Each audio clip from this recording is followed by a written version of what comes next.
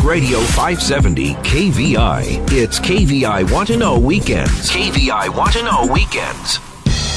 Get ready to raise a toast with Seattle's most spirited hour of talk, Happy Hour Radio, sponsored by Woodinville Wine Country.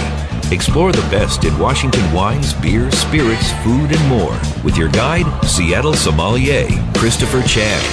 It's Happy Hour Radio, right now on Talk Radio 570 KVI. Well, hello, Seattle. Hello, Puget Sound. Welcome to Happy Hour Radio. I am your host, Christopher Chan, Advanced Sommelier, your Cocktail Commodore, Master Mixologist, and your Weekend Wine Guy. Hey, thanks for joining me today and every Saturday, 11 a.m. to noon, right here on 570 KVI. Got another great show. The fact that the Society of Wine Educators Conference is starting on Monday is so fun. If you are a wine aficionado, need to head down there and register.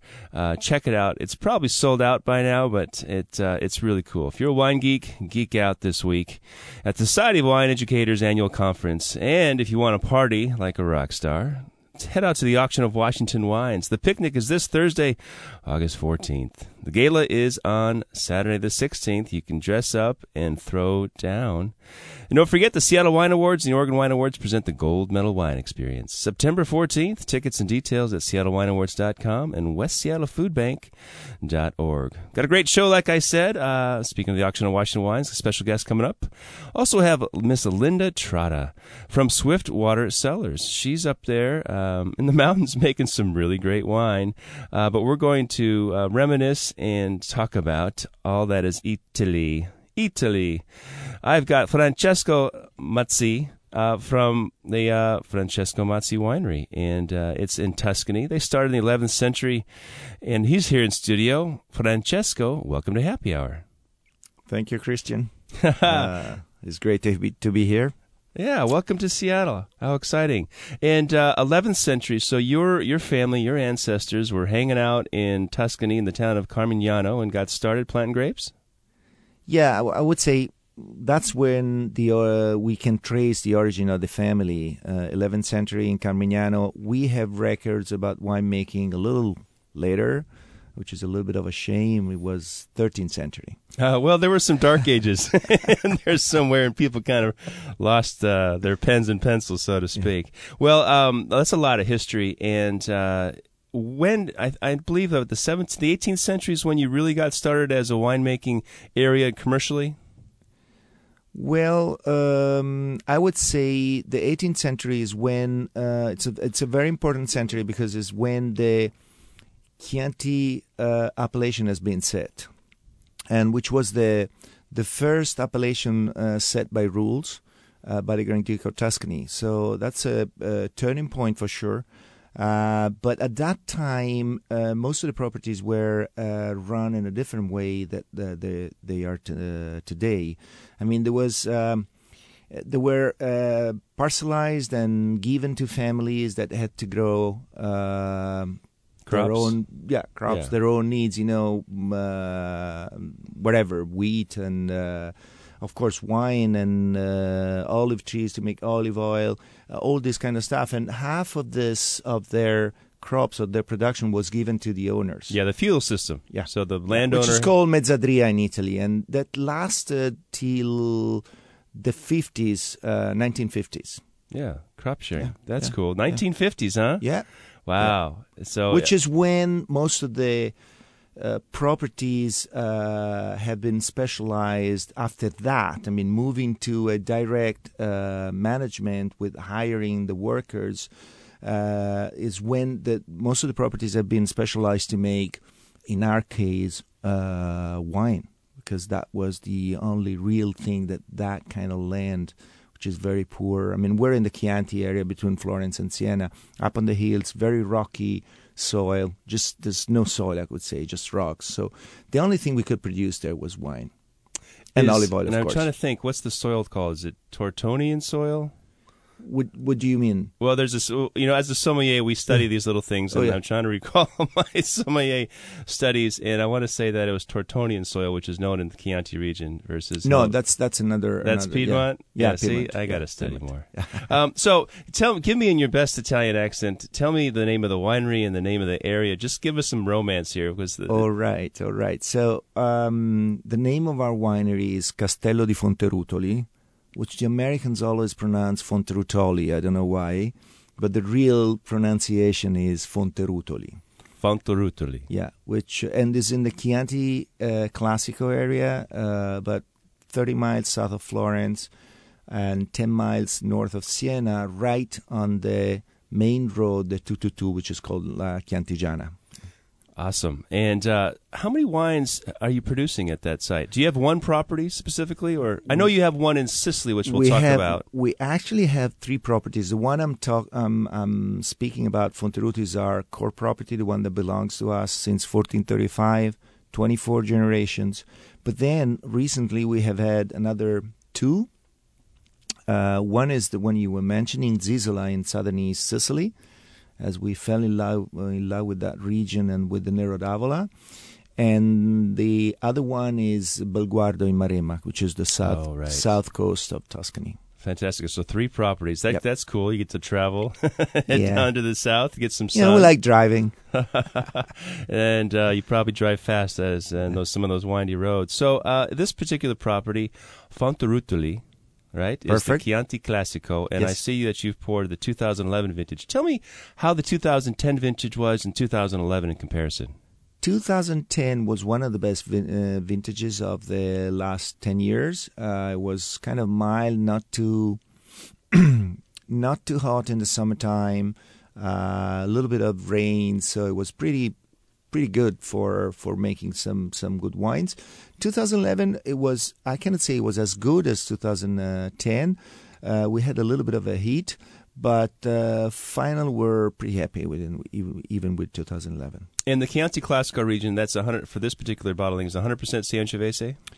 The rules, let me say this is 90% Sangiovese with a little bit of Malvasia Nera and Colorino, which are indigenous, and a little bit of Merlot, altogether 10%. So it's basically Sangiovese. The rules say that you need to have a minimum of 80% of Sangiovese to get the appellation Chianti Classico. I see. And Malvasia Nero, I'm not familiar with that grape, but that's... There's 2 Malvasia. There's the Nera and the Bianca, black and white. The Nera is very aromatic and is used to add aromas to the wine. Well, this Fonterutoli Chianti Classico, I just took a sip. It's very polished wine. And Chianti Classicos tend to me to be, there's a big spectrum. You've got the rusticity. Of course, you've got the great acidity from Sangiovese, and obviously some of those aspirin-like tannins that can grip the mouth. But this is a certain concentration and polish. I'm really impressed with this wine. It's in the mouth. Tell me about the flavors we have here. Okay, before I tell you that, I think what is important is there's a lot of improvements we have done through the centuries, and particularly in the last 40 years when the viticulture has really been changed to be more qualitative. So much higher density, lower yields. So if you look at our fruit, you get clusters that are much smaller than what they used to be because of the low yields. Small raisins and thicker skins, that's how you get more color, more concentration, more character. And when you say raisins, you just mean grapes, not actually dried. Grapes as raisin, I mean the little thing. And basically, you get some, as a flavors, you get some pepper in the wine, and I would say some red fruits, red currants, how would you call that? Sure. Red currant, red cherry, raspberry. Yeah, this kind of stuff, yeah. It's most of we have a big property, so we cover slopes with different altitudes, and normally the higher you get more acidity, freshness, and kind of red fruit. While if you go down to the lowest altitudes we have, where it's definitely warmer as a climate, you get more power, a bit more rusticity down there, and also more black fruit. Interesting. Well, it's delicious. And when I take it, this is a very modern winemaking facility now because the wine tastes very polished. Yeah, we have just. Well, I say just, but it was 7 years ago. We ended our new facility, new winery, which is state-of-the-art, using gravity, digging in the rocks, 3 floors, and very little manipulation, very natural, very soft, to enhance the characters of all the different parcels, different vineyards we have, which is a huge number. We have 120 different parcels among the state. Wow. A lot of diversities. That is incredibly diverse. That's could be one of the most diverse places on the planet as far as winemaking goes. I would think certainly one of the most diverse. That's fantastic. Yeah. Speaking with Francesco Mazzi of Mazzi Wines, am I saying Mazzei. that? Mazzei. Yeah. Mazzei. It reminds me of a little bit of a sensei. That's how I'm going to do it. And this is a great Tuscan property. And how many wines do you produce there? We produce 6 wines. 6 wines. And this is the Fonterutoli. That's the American way? Yes. You see? It's Fonterutoli. Fonterutoli. That's it. See, we have that. We want to, I think it's Bertoli that did it. We can blame that olive oil company. Maybe. This is a delicious wine. This is available in Seattle at Esquin Wine Spirits and other places, I imagine. Yeah, it's normally available in the independent wine shop. Fantastic. So Esquin and McCarthy, etc. Yeah. They can certainly order it for you. It's delicious wine. It's got some power. But this Chianti Classico, and I think our consumers, our listeners, sometimes can't differentiate what the Chianti Classico and Chianti Classico Reserva really means. How long are this aged in oak for? This particular one is aged 12 months, a year. Yeah, is that in small barrels? Small barrels, and those are typically used 1 year, seasoned 2 year. Yes, actually, I have to say that small barrels have been introduced progressively starting in the 70s. Before that, it was more big casks, okay, instead of small barrels. But definitely, small barrels are more effective, and it depends very much on the vintage. I mean, this wine, it could vary from 10 months to 14 months, depending on the structure of the wine. And what is the price point for the Chianti Classico Fonterutoli? This is about, if I'm not wrong, $28. Really? $28, something like this. Yeah, this is a delicious wine that I think for some drinkers that having Chianti Classico, you straddle old world, new world because you don't always know what you're going to get, and so when you've got the higher rusticity and the acid, sometimes that's not quite as pleasant by the glass. But this is definitely a food wine, but it's so polished that you can enjoy it by the glass. So that's a great buy at $28. Fonterutoli Chianti Classico 2011 from the Mazzei Winery. And I have Francesco Mazzei here from Tuscany visiting us. When we come back from this break, we're going to talk about another wine that has a lot of history. History going way back to Thomas Jefferson. And coming up on the show, I've got the Auction of Washington Wines. Special guest. And I also have winemaker extraordinaire from Washington, Linda Trotta. And I believe she might be a little bit Italian, too. That'll be fun. She's from Swiftwater Cellars up there in that great resort. And don't forget, folks, Francesco, do you have a Twitter handle? Can we tweet you somewhere? Do you have... I don't personally. We're coming from the past. I mean, I'm just down from a frame as a portrait, and I'm joking, but the company does. Yeah. Okay. Yeah. And the website would be Palm Bay. Palm Bay Imports. Great company and one of our sponsors here on Happy Hour Radio. So stick around. We got some great guests. We're going to come back and chat up with Francesco Mazzei from Tuscany here on Happy Hour Radio.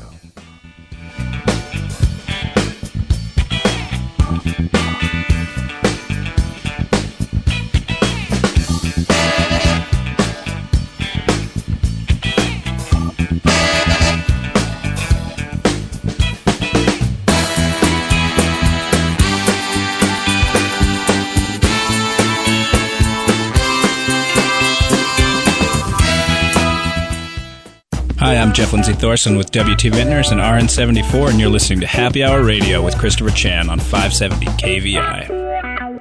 The home of the great one, Mark Levin. Weekdays 3 to 6 p.m. Talk Radio 570 KVI. KVI Want to Know Weekends. Time for another round of Happy Hour Radio with Christopher Chan.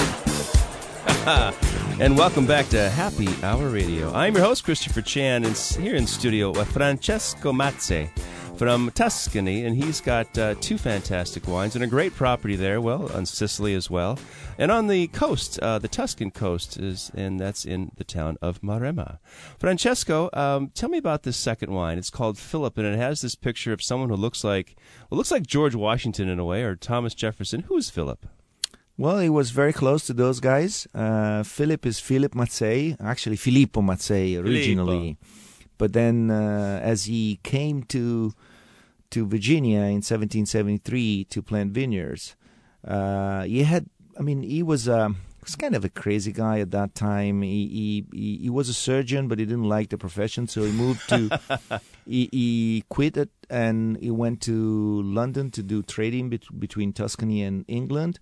And he was asked by the Grand Duke of Tuscany to buy 2 stoves from Benjamin Franklin, which was famous to make some special stoves at that time. So he got he got friend of Franklin, and through Franklin with Adams and Washington, and through them he met Jefferson, and they shared the same passions. One of these being wines.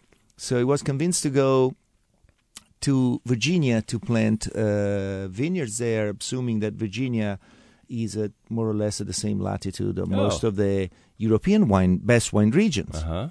So he did. He moved from Tuscany with 40 workers, and he went to Virginia, where he landed in 1773. And then they started this kind of... Hopefully he got out in the next few years, right? They started this company together, and more than the wine, he was very involved in the independence, in the politics. This guy was coming from Tuscany that at that time was very much ahead, very liberal, modern, progressive. So he brought a lot of new ideals, and one of these, the most important, inspired Jefferson, and it was that all men are created equal, which Jefferson paraphrased from the writings of Philip Mazzei. Wow. And used as the cornerstone of the Declaration of Independence. That's cool. I just got some chills. Really, I mean, that's so fantastic. Yeah. And it's nice to know that he recognized some great words when he heard them and able to use them. So thanks to Philip, and I'm wondering when we're going to find Philip's special vault of wine. Oh my goodness, we've got all these wines from the 1800s that we found. But this is fantastic. So tell me what's inside of Philip Mazzei. So Philip is a Cabernet Sauvignon. It's a project we had in our mind together with my brother for a long time. We needed to have the right wine to, we had the idea, the concept, but we needed to have the right wine.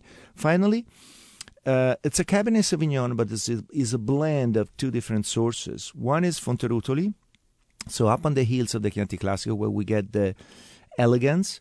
And the other one is from the coast, from the Belguardo property, where we get the power and the spices. So it's a combination of these 2. Very beautiful Cabernet Sauvignon, very Tuscan. We say made in Tuscany, as well as Philip was made in Tuscany, the guy. Was made there.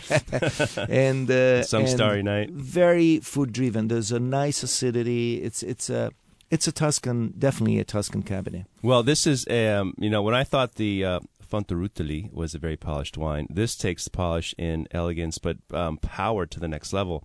This wine is deep, dark flavors: boysenberry, blackberry, black cherry, black fig, polished tannins. The tannins are just very, very soft but firm, just like Cabernet should be. And the acidity is long. It's got a great long finish. I understand this is about $45, $50 wine, right? It's about $50. $50. Yeah. And this certainly shows its pedigree. You've got a lot of great flavors in here. The earth note, but also some new barrique. I get a sense of some great baking spices, flavors, and vanilla and Oh, it's delicious. Well, congratulations well, again, welcome to Seattle, and thanks for sharing these fantastic wines available at Esquin and McCarthy and Shearing. For those of you who want to check out one of the most amazing websites, please go to palmbay.com. And you can check out the entire family of Palm Bay wines, which include many Italian properties, including Matze. Francesco Matze, thanks for joining me on Happy Hour Radio. Thank you very much. It was a pleasure. Oh, my pleasure as well. And I'm very pleased to have 2 little sips of wine left. We'll see how long those last here. Coming up on the show, I've got a special guest from the Auction of Washington Wines, and it's my pleasure to introduce Miss Linda Trotta from Swiftwater Cellars. Linda, welcome to Happy Hour. Hi, Chris. Thank you. Thanks for having me. Hey, so Suncadia is a beautiful place up in Roslyn, Washington, up in the Snoqualmie Pass. And you found your way from California up to the Snoqualmie. Tell me about your origin in California wine. I made wine in California for almost 25 years, all in Sonoma Valley. The last 20 years of that was as director of winemaking at Gunlock Bundschuh Winery in Sonoma Valley. And that's a very famous winery. That goes back. I mean, they've been around a long time. Yeah, the oldest family-owned winery in California. Yeah. I kind of knew that, which is really cool. So tell me something. You've been to Washington now for 4 years? Yes. 4 years. And what do you believe the difference is in the style of fruit that we have from Sonoma versus, well, we'll say Washington because we have, 13 AVAs now, but... Tell me some similarities and differences. Yeah, in general, I mean, I can speak mostly to the fruit I was working with in Sonoma Valley, which was at the southern end of the valley, bordering on Carneros. It was fairly cool microclimate. So similarly, we did have some fairly good acid retention. The tannins were fairly structured, but I'd say Washington State in general takes that a step farther. Just some really nice natural acidity that's retained in the wines, and the tannin structures in the reds are definitely bigger and broader. So when it comes to the structure of a wine, how different is that from California? Is California truly was the Gunlock Bundschuh style to be generous, or was it just to be balanced? I know that Napa sometimes wants to be generous and just, ripe and plush without so much structure, because that's what gets the big scores. But what was your winemaking style down there? It's fairly similar to what it is up here. Lending more towards the structured. I like to drink wines with a meal, and I have a wine with very little acid and very soft tannins. It kind of gets lost in the meal and doesn't really play with the food as well.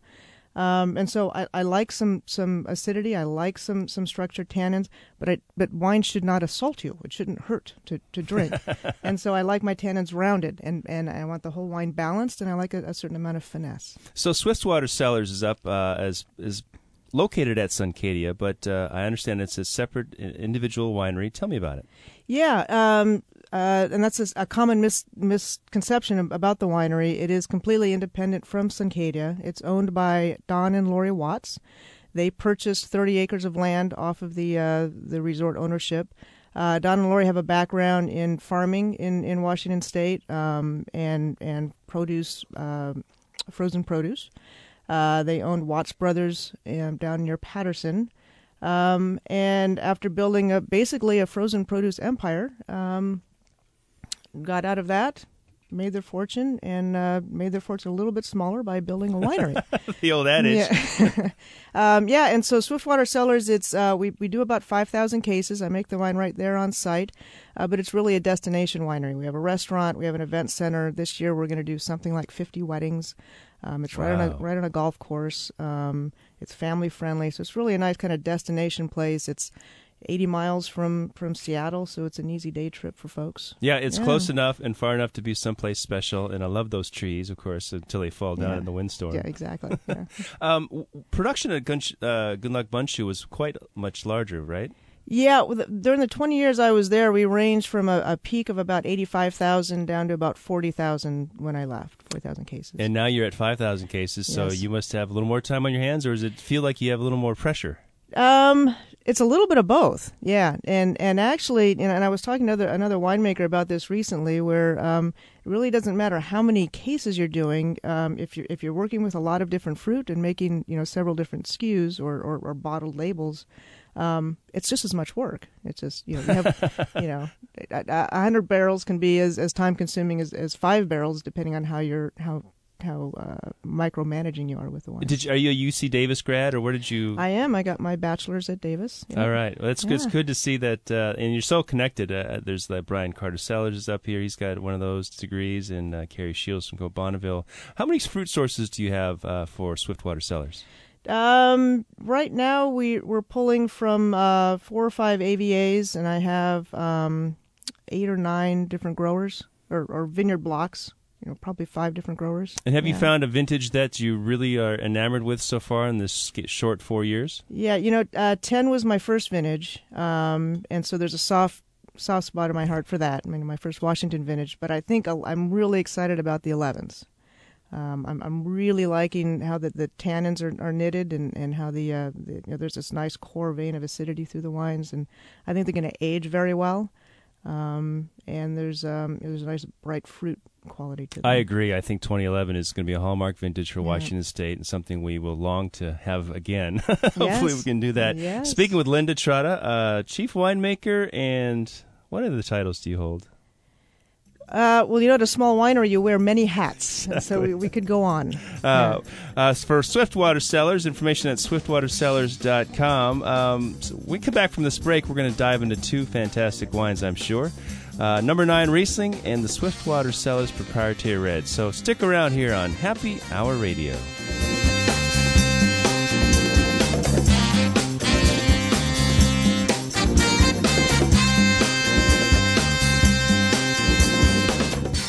Hi, I'm Jeff Cox with PCC Natural Markets, and you're listening to Happy Hour Radio with Christopher Chan on 570 KVI. Lars Larson has the real story. Weekdays 6 to 9 p.m. only on Talk Radio 570 KVI. Talk Radio 570 KVI Want to Know Weekends continue. Now back to Happy Hour Radio with Christopher Chan. Hey, it's a beautiful day in the neighborhood, and it's Happy Hour Radio on 570 KVI. Hey, coming up on the show, I've got Chef Stephen Snook from Salish Lodge, also up there in the mountains. And right now I've got Linda Trotta, a head winemaker and wearer of many hats at SwiftwaterCellars.com up in Suncadia. Linda, tell me about all the wines you're producing up at Swiftwater. Yeah, when I left Gunlock Bunchu, I was doing about 24 different labeled wines. And one of the things that attracted me to Swiftwater was the fact that at the time we were doing 5 different wines. I'm now up to 14. But it's a testament to the diversity of Washington State fruit, as you well know, Chris, and just how much fun it is to make all these different wines. And so we have 3 labels. We have the number 9 label, which is named for the coal mine on which the winery is built. Up in Cle Elum. Then we have our estate label, which is Zephyr Ridge. Don Watts owns a small vineyard down near Patterson in the Horse Heaven Hills.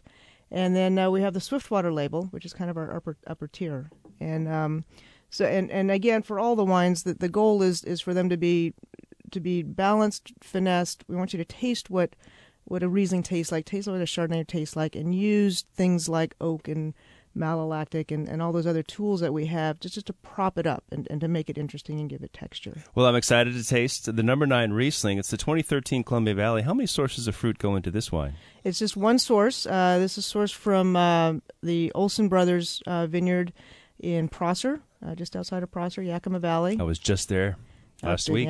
Yeah. No, I work directly with Leif Olson. He does a great job. We're actually adjacent to a vineyard that St. Michel sources for the Eroica. So it's kind of a nice pedigree area. Yeah. Well, I know Chef Stephen Snook could comment on this Riesling. I understand he likes Riesling. Chef, what would you pair with this wine? I mean, yeah, I love Rieslings. I think they're really fresh and clean and delicious. I mean, my wife turned me on to Rieslings. Really, I love fresh fish with Riesling, especially things like carpaccios. I mean, at the moment we're getting fantastic halibut right now. Just a really nice halibut Riesling, some roasted off grapefruit, and the Riesling itself would be delicious. Well, I like it. This has got good ripeness. It's got a good weight to it, but also that hallmark acidity for Riesling, and it's more on that peach nectarine, a little bit of melon note here. And this is Yakima Valley, huh? Yakima Valley, yes. And you said you have a Chardonnay, a Riesling, and any other whites there at Swiftwater? We do a Semillon. and we do that it's partially tank fermented, partially neutral oak fermented. And I never made a Riesling before coming up here, and it's fascinating, and it's a white wine that I really think ages well. I'm drinking the 10 now. The Germans. Yeah, exactly. So fun. Well, I'm glad. Thank you for championing Semillon. I'm still hoping that someday it will catch on because it's still so fun to say, I'll have the Semillon, please. Thank you. You have another wine here called the Swiftwater Cellars Proprietary Red, and I always like the proprietary part. What makes it so proprietary? Just the fact that we like it, and we I actually seriously don't know where the name came from because the label was developed before I came on. But it is a Cabernet-based Bordeaux-style red, primarily Cabernet and Merlot, with a little bit of the other three: Malbec, Petit Verdot, and Cabernet Franc. Mm-hmm. Meant to be, it's one of our bigger wines, so meant to be a big wine that you enjoy with a maybe even steak and kidney pie. Why have we got to go with steak and kidney pie? Yeah. It's the English part, right? It has to be steak and kidney pie. That's all we know. You need to do a better promo for that London fair. Well, I'm just tasting this. This is the 2010 Columbia Valley Red Wine from Swiftwater Cellars, and it's delicious. I think this is the right time to drink it. I think it needs a little bit of bottle age just to sort of soften, let everything round out, but it is a full-bodied wine. Dark red fruit, dark black fruit. The tannin is just moderate to moderate plus. I think there's a hint of oak tannin here. And you managed, I like the term you said, knitted. The tannin is very well knitted here, and the acidity is bright, gives a long finish. Thank you. How many sources of fruit go in here? This is 4 sources covering Walla Walla, Red Mountain, and Walluk Slope. Yep. You got that covered. Well, if you have tasting room and visiting hours up there at Suncadia Swiftwater Cellars? We do. 7 days a week during the outside of winter. Open at noon, close when the last person leaves at night. Yeah, serving lunch and dinner every day. Oh, yeah. I love it. Well, I'm definitely going to stop off again. I've been up there and had a dinner in the cellar. It's a lovely place. And are you still doing a Pinot Noir? We are. We do source a little bit of Pinot Noir out of the Willamette Valley, Oregon. Mm-hmm. Yes. So you've got the best of the Northwest with Riesling, Semillon, Chardonnay, Proprietary Red, and Pinot Noir. Well, I understand you're having an event up there called Wine in the Pines. Tell me about that. Yes, Wine in the Pines is kind of a celebration, kind of the last celebration of summer, and we bring together 25 or so wineries, some breweries, and a few distillers, and some small bites, and we do it out on the lawns at Swiftwater. It's usually a beautiful day, and it's casual, it's fun, and we usually get a good turnout. You wear your lumberjack tuxedo up there? Is that what it is? Yeah, that's it. Yeah. August 31st. August 31st. All right, tickets available at swiftwatercellars.com. Linda Chada, thanks for joining me on Happy Hour Radio. You're very welcome, Chris. Thank you. Chef Stephen, I understand that you actually have some Swiftwater wines over at Salish Lodge, and welcome to Happy Hour Radio. Oh, thank you for having me. But yes, we do. We've been working with Swiftwater for about 4 or 5 months now. It's been a really exciting partnership for us to actually, work with this producer, and their wines pair so well with the food. It makes it really easy. It makes my job easy. I mean, it's a hard life to have to taste food, drink wine, taste food, drink wine. But, fortunately, Swiftwater makes it really easy for us. I mean, the Riesling itself is delicious. I mean, it's one of my favorite wines. So. Oh, I love it. And obviously the accent, you hail from an island, I bet. I do, and it's not Australia, funny enough. Yeah, I'm from England, from London. Well, welcome to the Pacific Northwest. Very similar. You had some rain yet? We've had a little bit. Okay. Had a little bit. Not too much. I mean, we've had a really nice summer. I mean, everyone keeps telling us how great the summer's been so far, and, I definitely agree so far. It's true, yeah. But, yeah, not looking forward to winter. I know. Remember that beautiful summer we had. Right. Take some photos. So, how long have you been cooking in the culinary world? When did you enter this? I started cooking when I was 14, so it's 17 years ago now. Okay. It's been a while. 14, 17, that's a young man. Right. Very good. And how did you find your way to Salish Lodge?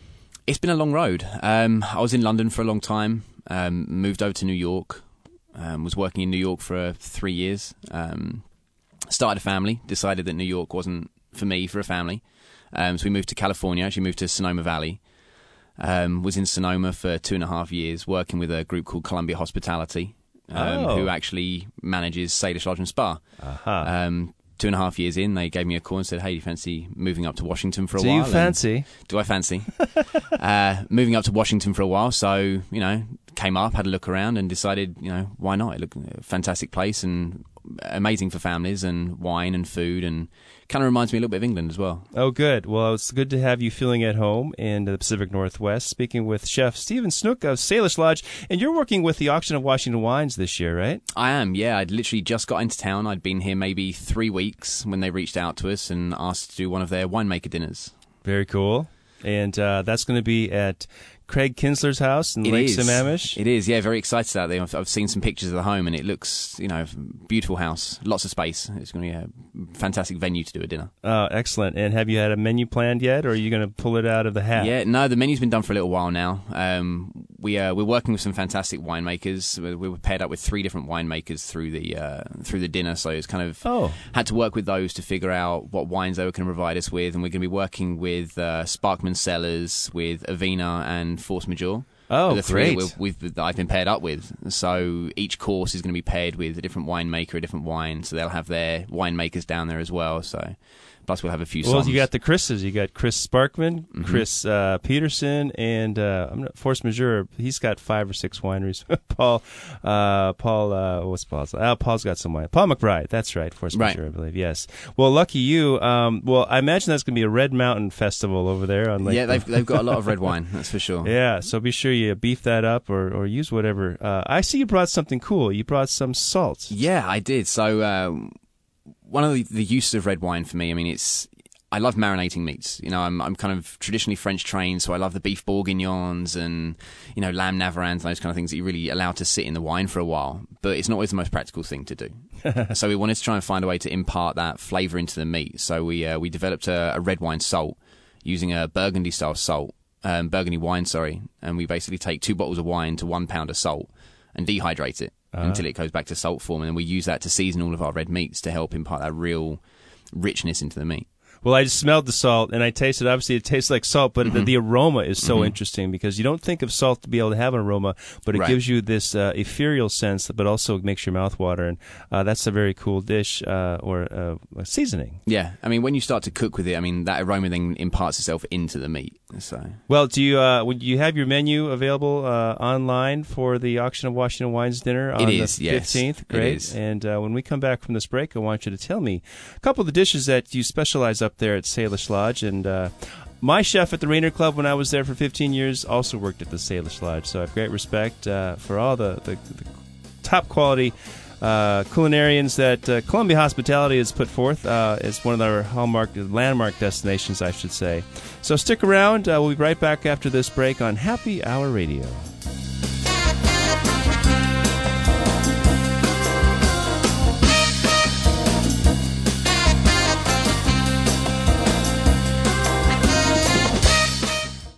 The home of the great one, Mark Levin. Weekdays 3 to 6 p.m. Talk Radio 570 KVI. KVI Want to Know Weekends. Time for another round of Happy Hour Radio with Christopher Chan. Hey, it's Happy Hour here in the studio in Seattle. It's Happy Hour Radio. Had a great show today with Francesco Matze of MatzeWine.com, and of course the lovely Linda Trotta from SwiftwaterCellars.com. And right now, Chef Stephen Snook of SalishLodge.com. Chef, you're doing a winemaker dinner for the Auction of Washington Wines on Friday, August 15th. I understand it's sold out, so boo-hoo, but tell me what's on that menu. So we've got a few different things. So obviously we've been doing a canapé reception for the first hour. Decided to keep it very light, very Pacific Northwest. So we've done a thyme and pine smoked gougere as one of the first ones. We're doing a spot prawn tartare as a little bite. I mean, very fresh, very clean. And then throughout the meal, we're doing lots of different courses. We're doing 4 different courses through the meal, obviously working with each one of our purveyors, each one of the wine makers, sorry. One of the courses I'm the most excited about is actually a slow-poached loin of lamb with a milk braised shoulder. It'll be the very end of the English peas and Oregon morels. Well, you have found yourself in quite the bountiful state with the fresh mushrooms and corn and asparagus and seafood and, of course, the lamb. We have Ellensburg lamb, and not sure where you get yours, but I love it. So I understand you won't be able to make the picnic at the Auction of Washington Wines on Thursday the 14th. No, unfortunately. I mean, up at Salish we are extremely busy all the time, and I haven't managed to break away much at the moment. So, well, I'm glad you're here because it's great to meet you. Do we call each other blokes? Yeah, why not? We can be blokes. Mates, pals, chums. Mates. I love it. But if you are interested in attending the Auction of Washington Wines picnic on the 14th, that's held at Chateau Saint Michel. Tickets are still available at auctionofwashingtonwines.org. And if you'd like to have the most fun in the world, check out the gala auction on the Saturday the 16th, also at the winery. And all these great people are help to cover the costs for medical care for people, young kids, children at Children's Hospital.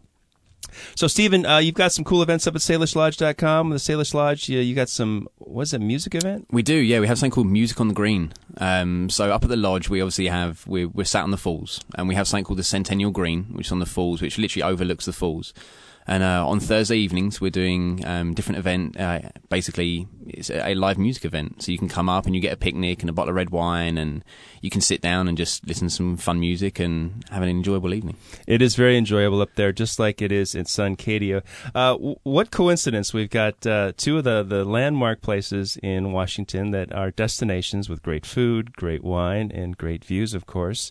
And I'll look forward to getting up there because my special someone lives over in Sammamish, and that's very close. She goes up there for spa treatments all the time at SalishLodge.com. So I'm glad you're here, and you'll be able to stick around for a while in the business, and we'll see you someday at the Auction of Washington Wines, and not at someone's private house.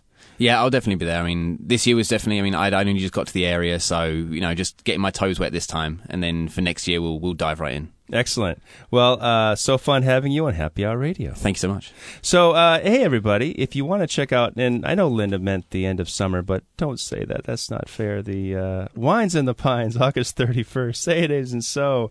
They should really have that in October when we get that fine Indian summer. But August 31st at SwiftwaterCellars.com, they host the Wine in the Pines, breweries, wineries, and distilleries, and some great food. You get a chance to meet Linda up there. And then Thursday nights, it's Music on the Green at SalishLodge.com, and you can go poke your head in the back and check on Chef Stephen Snook and his really tasty Burgundy salt. Well, in all fairness, we'll be looking for something like a Riesling salt soon, right? Yeah, it's definitely on the cards. Starting to look through some different wines and start really using the Washington to make these salts. Well, you'll have plenty of time to get yourself acquainted. Come winter, I imagine it'll slow down a little bit. So glad you're here. Hey, coming up on the show next week, I've got some fantastic guests. Two of them, actually, and one is from a champagne house. It's called Krug. You may have heard of it. If you haven't, you should, because it's one of the most luxurious champagnes in the world. I have Monsieur Julien Papin Le Hallieux from Krug Champagne, and also the inestimable Edward Holmes, who represents Oregon winery King Estate Wines. Want to see me out at the picnic on Thursday, August 14th, the Auction of Washington Wines picnic. Check out tickets at auctionofwashingtonwines.org. And don't forget, save the date for September 14th. That's a Sunday. If you hadn't had enough wine at Wine in the Pines or Music on the Green, you have to go to the Gold Medal Wine Experience. Sunday, September 14th. Tickets and details at westseattlefoodbank.org and seattlewineawards.com.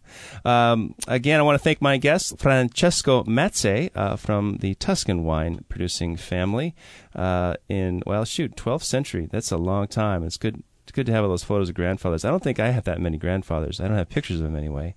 And Linda Trotter from Swiftwater Cellars, thanks for joining me. And, of course, my mate, my new bloke, Chef Stephen Snook from SalishLodge.com. Thanks for joining me on Happy Hour Radio.